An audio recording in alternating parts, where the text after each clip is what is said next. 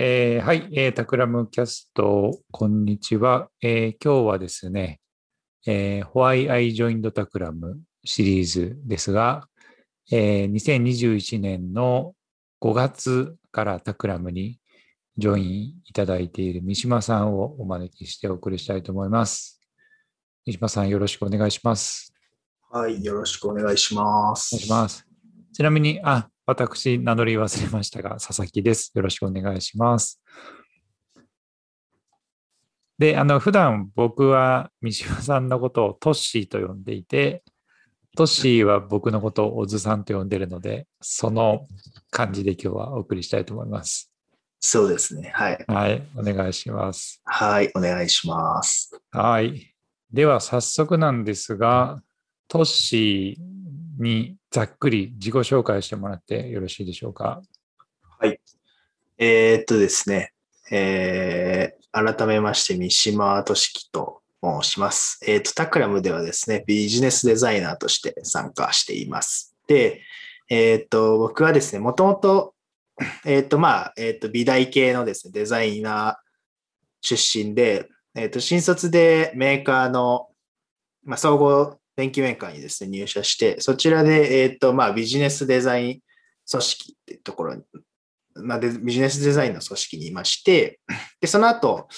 事業開発とかをですね、得意とするコンサルティング会社に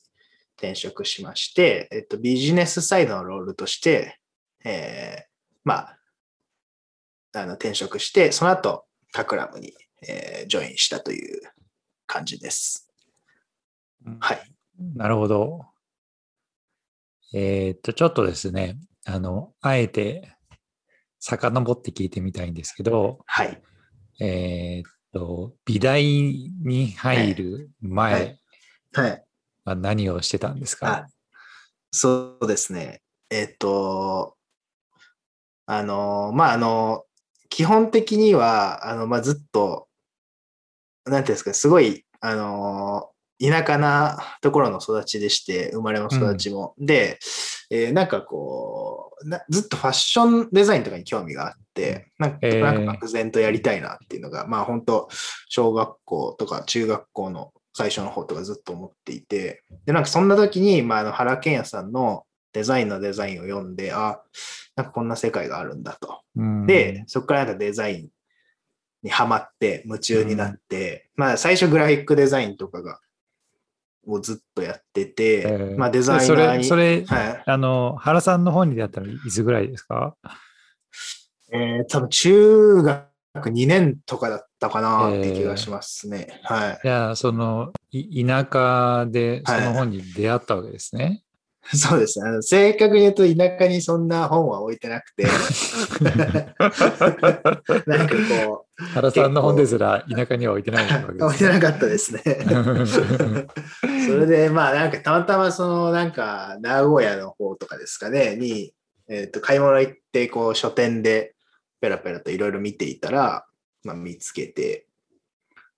買ってみてっていうような感じですね。はい。それがきっかけだったんですね。はい、そうですね。そこから漠然とデザイナーになりたいなっていうところで。はい。なんか、中学生の頃からなんか作ったりとかしてたんですか？そうですね。なんか、いろいろと、なんでしょうね。なんかフライヤー作ったりとか、なんか人のチラシとか名刺とか作ったりとか、なんかそういうのをですね、やらせてもらったりしてましたね。中学生の時から、そうやって業務を受託してたわけですね。そうですね。クライアントワークをそうですね。すごいな。やってましたね。はい。それ何で作ってたのそれって。ですね。手書き？当時ですね、いられフォトショー使っててですね、これも時効かなって思ってるんですけど、その時はですね、結構僕パソコン得意だったっていうかですね、得意になったんですけど、途中から。それで、ちょっとアドビのソフトとかをちょっと、ゴニョゴニョして。ゴニョゴニョして、これでちょっといろいろやってみようみたいな感じで、なんか当時チュートリアルとか全然なかったけど、いろいろ調べてやりながら。なるほどね。素晴らしい。はい、それ、例えばどういう人、何を作ってたんですか、フライヤーとかって。地元のイベントとか。そうです、そうです。イベントとか、なんか、あと、地元の NPO の人の組織の名刺とか、なんか、チラシ作ったりとか、はい、そういうのを。いいですね。あとなんか、自分でステッカー作って売ったりとか、あと自分でなんかイベントを開催して、なんかそれの、フライヤー、ステッカーとか T シャツとか、なんかいろんなグッズとか作ったりして、ポスターとかも。そうです、そうです。はい。すごい、なんか、ね、そんな地方に中学生のデザイナーが現れて。そうですね。すごいですね。はい。高校はどんな感じだったんですか？でも高校はそんなような感じで、だから中高生の時がなんかもうそんな感じで、高校になって中学生よりやれることが増えて、なんて言うんでしょうね。それこそ自分でイベントを開いたりとか、そういうのは高校の時にやってましたね。はい。すごいですね。なんか単純にデザインするっていうだけじゃなくて、そういうイベントを企画して開くとか、すごいですね。なんか自分で枠を作らないと何にもない場所だったんで。そうか。はい。イベントがそこかしこであって、そのフライヤーを作るって感じじゃなくて、そうですね、そもそもイベントがなかったから、コンテンツ作るところからやらないといけなかった。そっかそっか。じゃあ、そんな学生生活が中高生活を送った後、美大で、そうですね。デザインを学び、なんかもういろいろ作ったりして、って感じですかね。なるほどね。なんか美大の時もいろんなデザインをやっていたと聞いたのですが。はいはい。そうですね。なんか中高生の時はもうグラフィックしかわかんないっていうか、当時原健さんとかがロールだったんでずっとそれでやってたんですけど、そこから大学入ったらやっぱいろいろできるようになったというか、なんか設備とかもあるし、プロダクトデザインとか、なんです、建築っぽいことをやってる先生とか、やっぱいろんな人がいるから、その辺で結構自分のジャンルも広がっていきましたね。いいですね。はい。プロダクトとか建築系のこととか結構やってましたね。はい、ちなみに大学時代はもう自分でお仕事を受けたりとかしてたんですか？そうですね。結構やってましたね。大学時代も。なんでしょう。それこそ、その友達とか知り合いの会社の手伝いみたいなこととか、ロゴ作ったりとか、あとはなんかカフェのデザインというか、ブランディングに最初から立ち会って、僕が大学院を卒業するときに、大学院1年の時とかですかね、に、その話があって、カフェのデザインする、最初の本当立ち上げのところから関わって、大学卒業する前ぐらいにオープンしてっていう感じで。カフェのデザインってそれ具体的に何を作りました？なんかあれですね。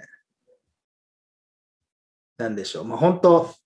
なんか全部やっていて、ビルオーナーさん向けの事業計画書とかも僕が作ったし、ロゴもだし、あと、インテリアデザインとかの、なんでしょう、なんか、なんていうんだろう、初期案というか、ディレクションしたりとか、あと、まあ、もう本当そもそもその立地どこに出すかみたいな話とか、そういうところから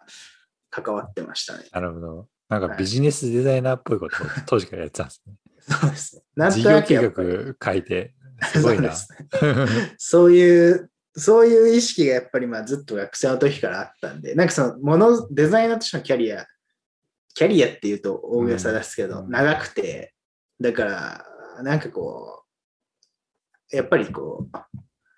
物作るだけじゃ、やっぱその問題は解決しないんじゃないかっていうところで、どんどんどんどん上流フェーズというか、に関わるようになっていったっていう。なるほど。でもなんか大学院出て卒業する頃にはもうデザイナー10年やってますみたいな、そんな感じだったってことね。中学生から数えると。は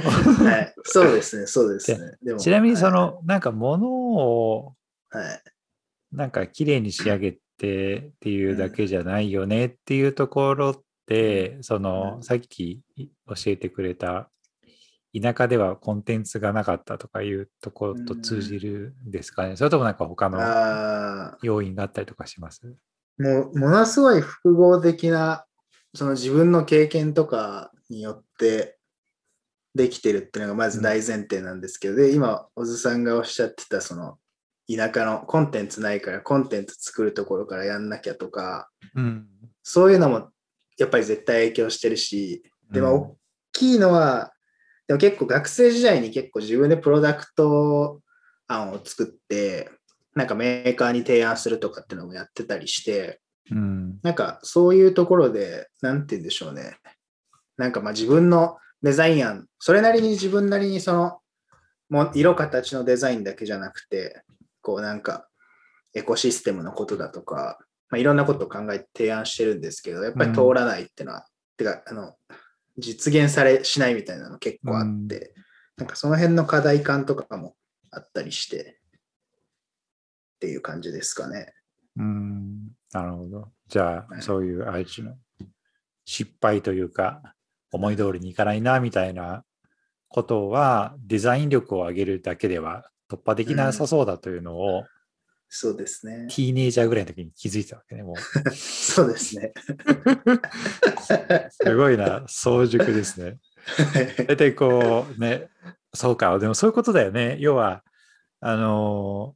通の人というとあれですけど、一般的には大学出て社会人になって、デザインしてとかで、自分が提案したものがうまくいかなくて、あれ、なんかレバーは別のところにありそうだぞみたいなところに気づいて、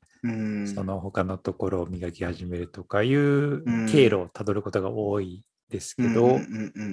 トッシーの場合はそのレバーの存在と重要性をかなり若い時からもう把握していたっていうことなんですかね。確かに。それはそうかもしれないですね。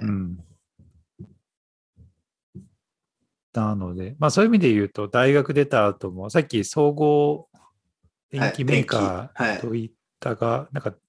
ゆるこう、ザ・デザイン組織ってとこではなく、ちょっとビジネス絡むようなところに行かれたんですよね。そうですね。なんかそもそもその、メーカーっていうのも、なんかこう、なんて言うんでしょうね。日本で一番その、ある意味、利益とか売り上げを出してるじゃないですか、日本の産業の中で。で、まあ、ナレッジも溜まってるだろうっていうところとか、あとそのマスプロダクションとかやってるし、なんか物を作って売るっていうところの、まあ、基礎が詰まってる気がして、まあ、ちょっとメーカー行ってみるかっていうところと、まあ、あとそうですね。で、まあ、普通になんかプロダクトデザイナーとか UI デザイナーとかとして入るのはなんか違うなっていうのがあって、もうその時点でやっぱりそこはなんかあんまスコープ外だったんで、まあ、その辺もすごいこう、なんでしょう。自分で言っていって、まあ、その希望のというか、ところに配属してもらったっていうような形ですかね。よかったですね。なんか、ここからキャリアが始まったと思うんですけど、その後も転職もね、されたってことなんですけど、どんな感じでした？そうですね。プロフェッショナルキャリアを始めてから。なんか、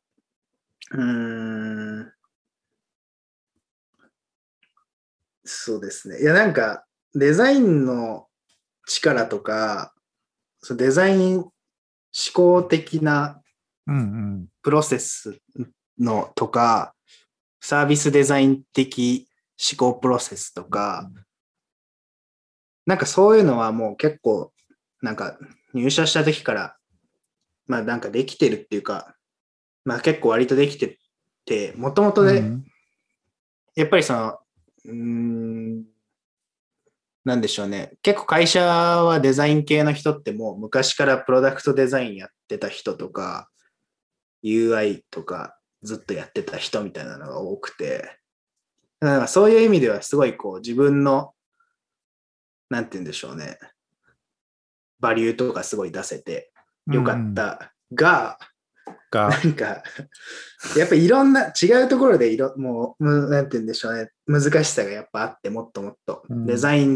ナーとしての難しさとかじゃなくて、まあ例えばですけど、メーカーなんで、なんか理系多いですけど、いわゆるそのデザイナー的言語とかではコミュニケーションが取れないとか、まあ、あと経営層とかマネジメント層を説得するための、まあ、力とか、なんかそれってなんか別にそのアウトプット力というよりか調整力だったりとか、コミュニケーション力だったりとかしたりもしたし、なんかそういうだから足で稼ぐみたいなところもそうだし、これまでデザイン的頭脳しか使ってなかったが、ビジネス、ロジカルシンキングとかもそうです。その辺で勉強し直したりとか、なんかそうい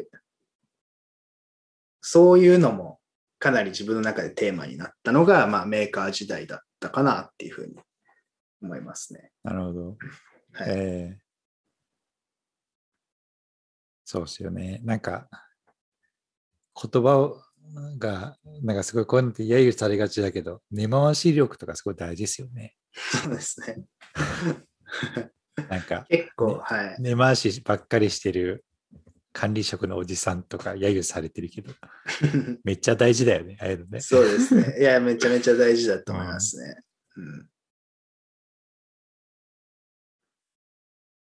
最初の転職のきっかけはどんな感じだったんですか？きっかけはですね、あれですよ。なんか、いや、メーカーってやっぱりすごいこう、なんて言うんでしょうね。いい経験ができるですけど、なんかやっぱシンプルに言うと、スピード感がないっていうか、で、なんか、まあ、そうですね。細かく言うといろいろあるんですけど、まあ、スピード感がなくて、で、なんかその、01の経験とかがやっぱできない。で、これは良くないぞと思って、もっと01フェーズガンガン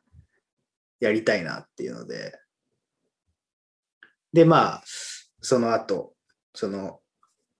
まあ、新規事業開発とかをメインにやってるですね、コンサルティング会社に転職してっていうような形でしたね。なるほど。じゃあ、まあスピード感と01っていう意味で言うと、コンサルティング会社だとプロジェクトがどうですかね、3ヶ月から半年とかそれぐらいが多かったのかな。そうですね。加えて、まあ、やることは新規事業立ち上げ系メインになると思うので、そういった意味だと希望通りのことがまたできたっていう感じですかね。そうですね。開発スパンの短い、中で、こう、なんていうんでしょう、あんまりこう質を問わないっていうと変な言い方になるかもしれないですけど、どんどんこう、事業を作っていくだとか、まあ、仮説検証のプロセスを回していくとか、開発していくとか、そういうのをかなりできましたね。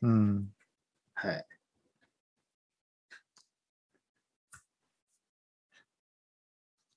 そうか。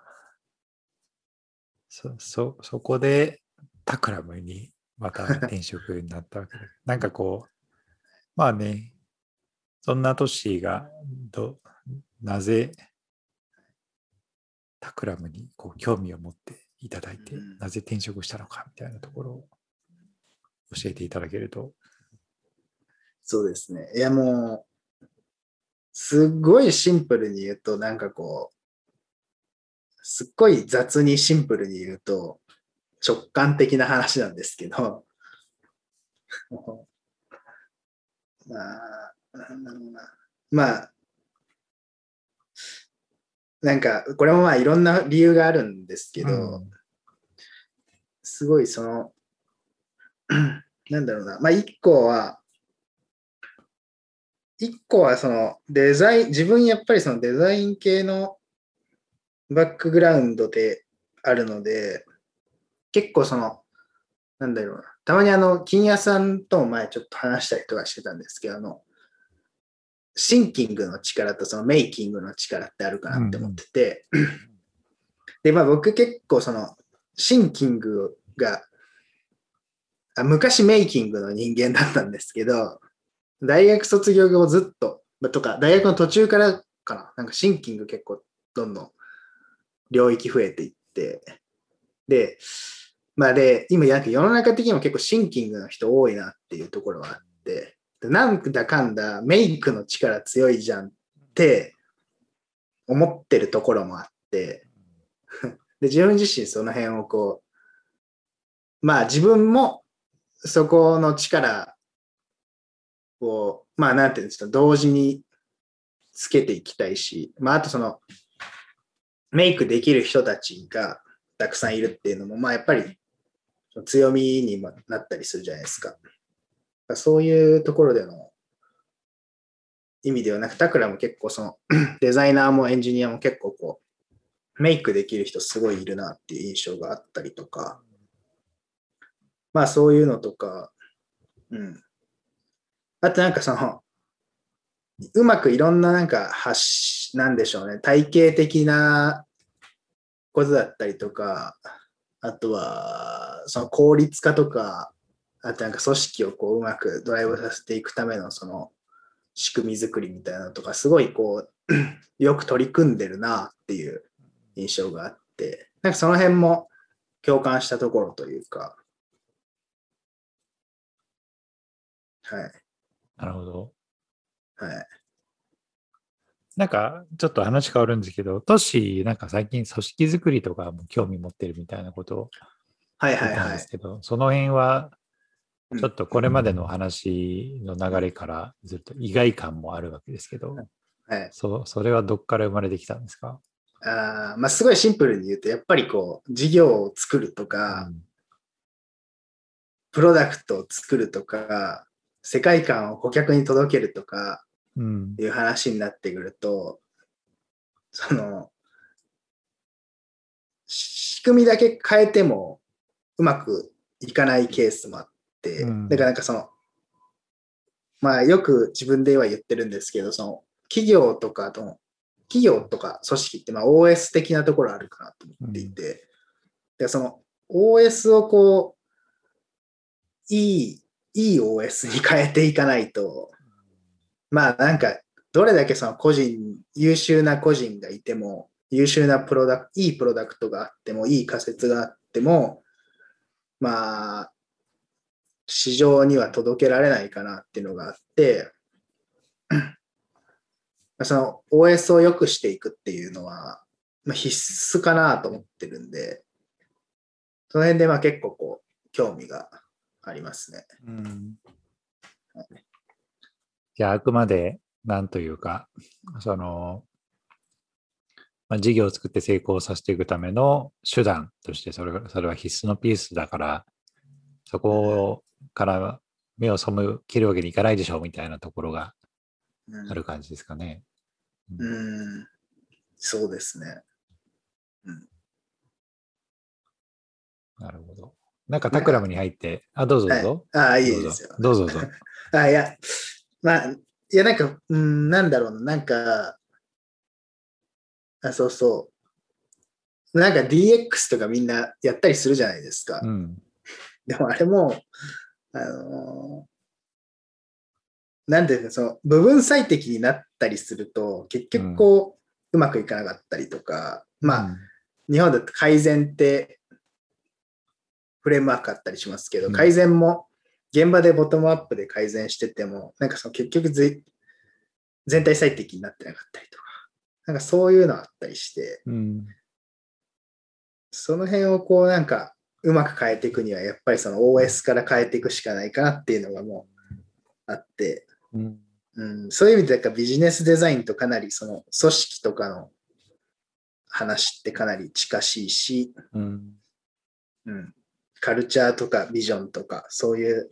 のもビジネスデザインかなり近しいかなと思ってるんで、っていうなんか感じですかね。なるほど、なるほど。はい。なんかこうタクラムでこんなことやってみたいとかあります？そうですね。なんか、まあ、いくつかありますけどね、なんか、どういう感じの話がいいですかね。その具体的な、めちゃめちゃ具体的なやつか、結構こう、抽象的っていうか、な方が良いか、なんかいろいろあるんですよね。いっぱいあるんだ。それタクラムでっていうよりかは、なんか自分の今後としてっていうことの方が大きいのかもしれないですけど、はい。じゃあ、それを聞きたいです。はい、個人的な。そうですね。まあ、いやまあなんか、いろいろやりたきことはあるんですが、まあそうですね。で、なんかその今、まあ、すごい自分っていろんなところにこう、いろんなその、なんでしょうね、旅をしたり人に会ったりとか、まあ、自然とか文化とかすごい好きで、いろんな土地に行って、人と会ったり物を見たりとかってこれまでずっとしてきて、コロナで全然今できてないんですけど、で、なんかやっぱりこう、日本っていう限られたその世界の中で見てみても、なんかまだまだ発見されてないいいものってすごいあるなって思ってて、なんかそういうのを、なんかデザインの力とか、あるいはそのビジネスデザインできる人たちの力とかによって、なんかこう、もっといろんな人に届けたりとか、そういう作り手さんが評価されたりとか、するような仕事っていうのはやってみたいなとかは思ってますね。なるほど、なるほど。面白い。他にはなんだろうな。まあ、あとなんかその自分、今そのデザインプロセスというか、みたいなの結構考えていて、なんか、やっぱいろんな人とかと関わってきたりとか、いろんな、なんでしょう、組織をこう、まあ、見てきたりとかして、まあ、仕事で関わってきたりとかもして、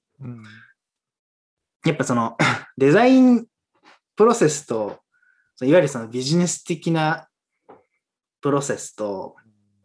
結構まだやっぱり分離してるかなってところはあって、なんかそこをこう統合させたなんかプロセスなのか、そうですね、はい、みたいなのは結構、なんか言語化したり体系化したりしたいなっていうのはありますね。ね、それ超壮大な話だけど、取り組みがありますね、それね。そうですね。それでも楽しみ。い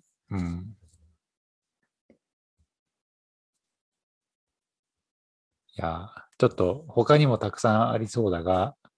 時間的にこんな感じかなと思いますが、なんか個人的には、まあなんか本当最後の話もすごい面白くて、ね、なんだろう、多分ね、自分で事業やってみたいとかもあるかもしれないけど、なんかそれだけじゃなくて、こうそれを形式地化、一般地化して広げたいみたいなところとか、プロセス作りたいみたいなところと、っていう壮大な話と、中学生の時からこうやりながら、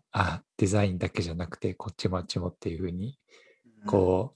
う葛藤しながらやってたところがこう全部つながってるなって感じがあって、すごい面白いなと思って聞いてました。はい。ありがとうございます。はい、最後になんかこれだけは言っときたいみたいなのありますか？これだけ、まあなんでしょうね。なんでしょう。まあ、いやでもさっきの話とか壮大な話も入ってたりとかするし、いやなんか僕自身、自分でこれまでやってきたこととかに、ある程度その、やってきた量とか、なんか考えてきたことだとかに、それなりの、その、自信というか、のはあるんですけど、ただやっぱり、なんか一人だけでのその限界、一人でやれることの限界値ってすごくあるなと思ってて、そういう意味ではなんかこう、そういうのに共感してくれる人とかと、なんか一緒にやりたいなってのは思っていて。なるほどね。はい。だからなんか、そういうのに興味ある人は、タクラムになのか、僕になのか、なんか連絡してもらえると。ください。いや、そうなんですよね。そう。まさに。チームでやると、なんかできることがね、3倍、5倍、10倍になるのでね、なんかこう、トッシーと同じ、こう、志を持った人と集まれると良さそうな気がしましたね。はい。では、今日たっぷりとトッシーにですね、Why I Joined Takram シリーズとして、これまでのこととか、これからのこととか、いろいろお伺いすることができました。はい。では、トッシーさん、ありがとうございました。はい、ありがとうございました。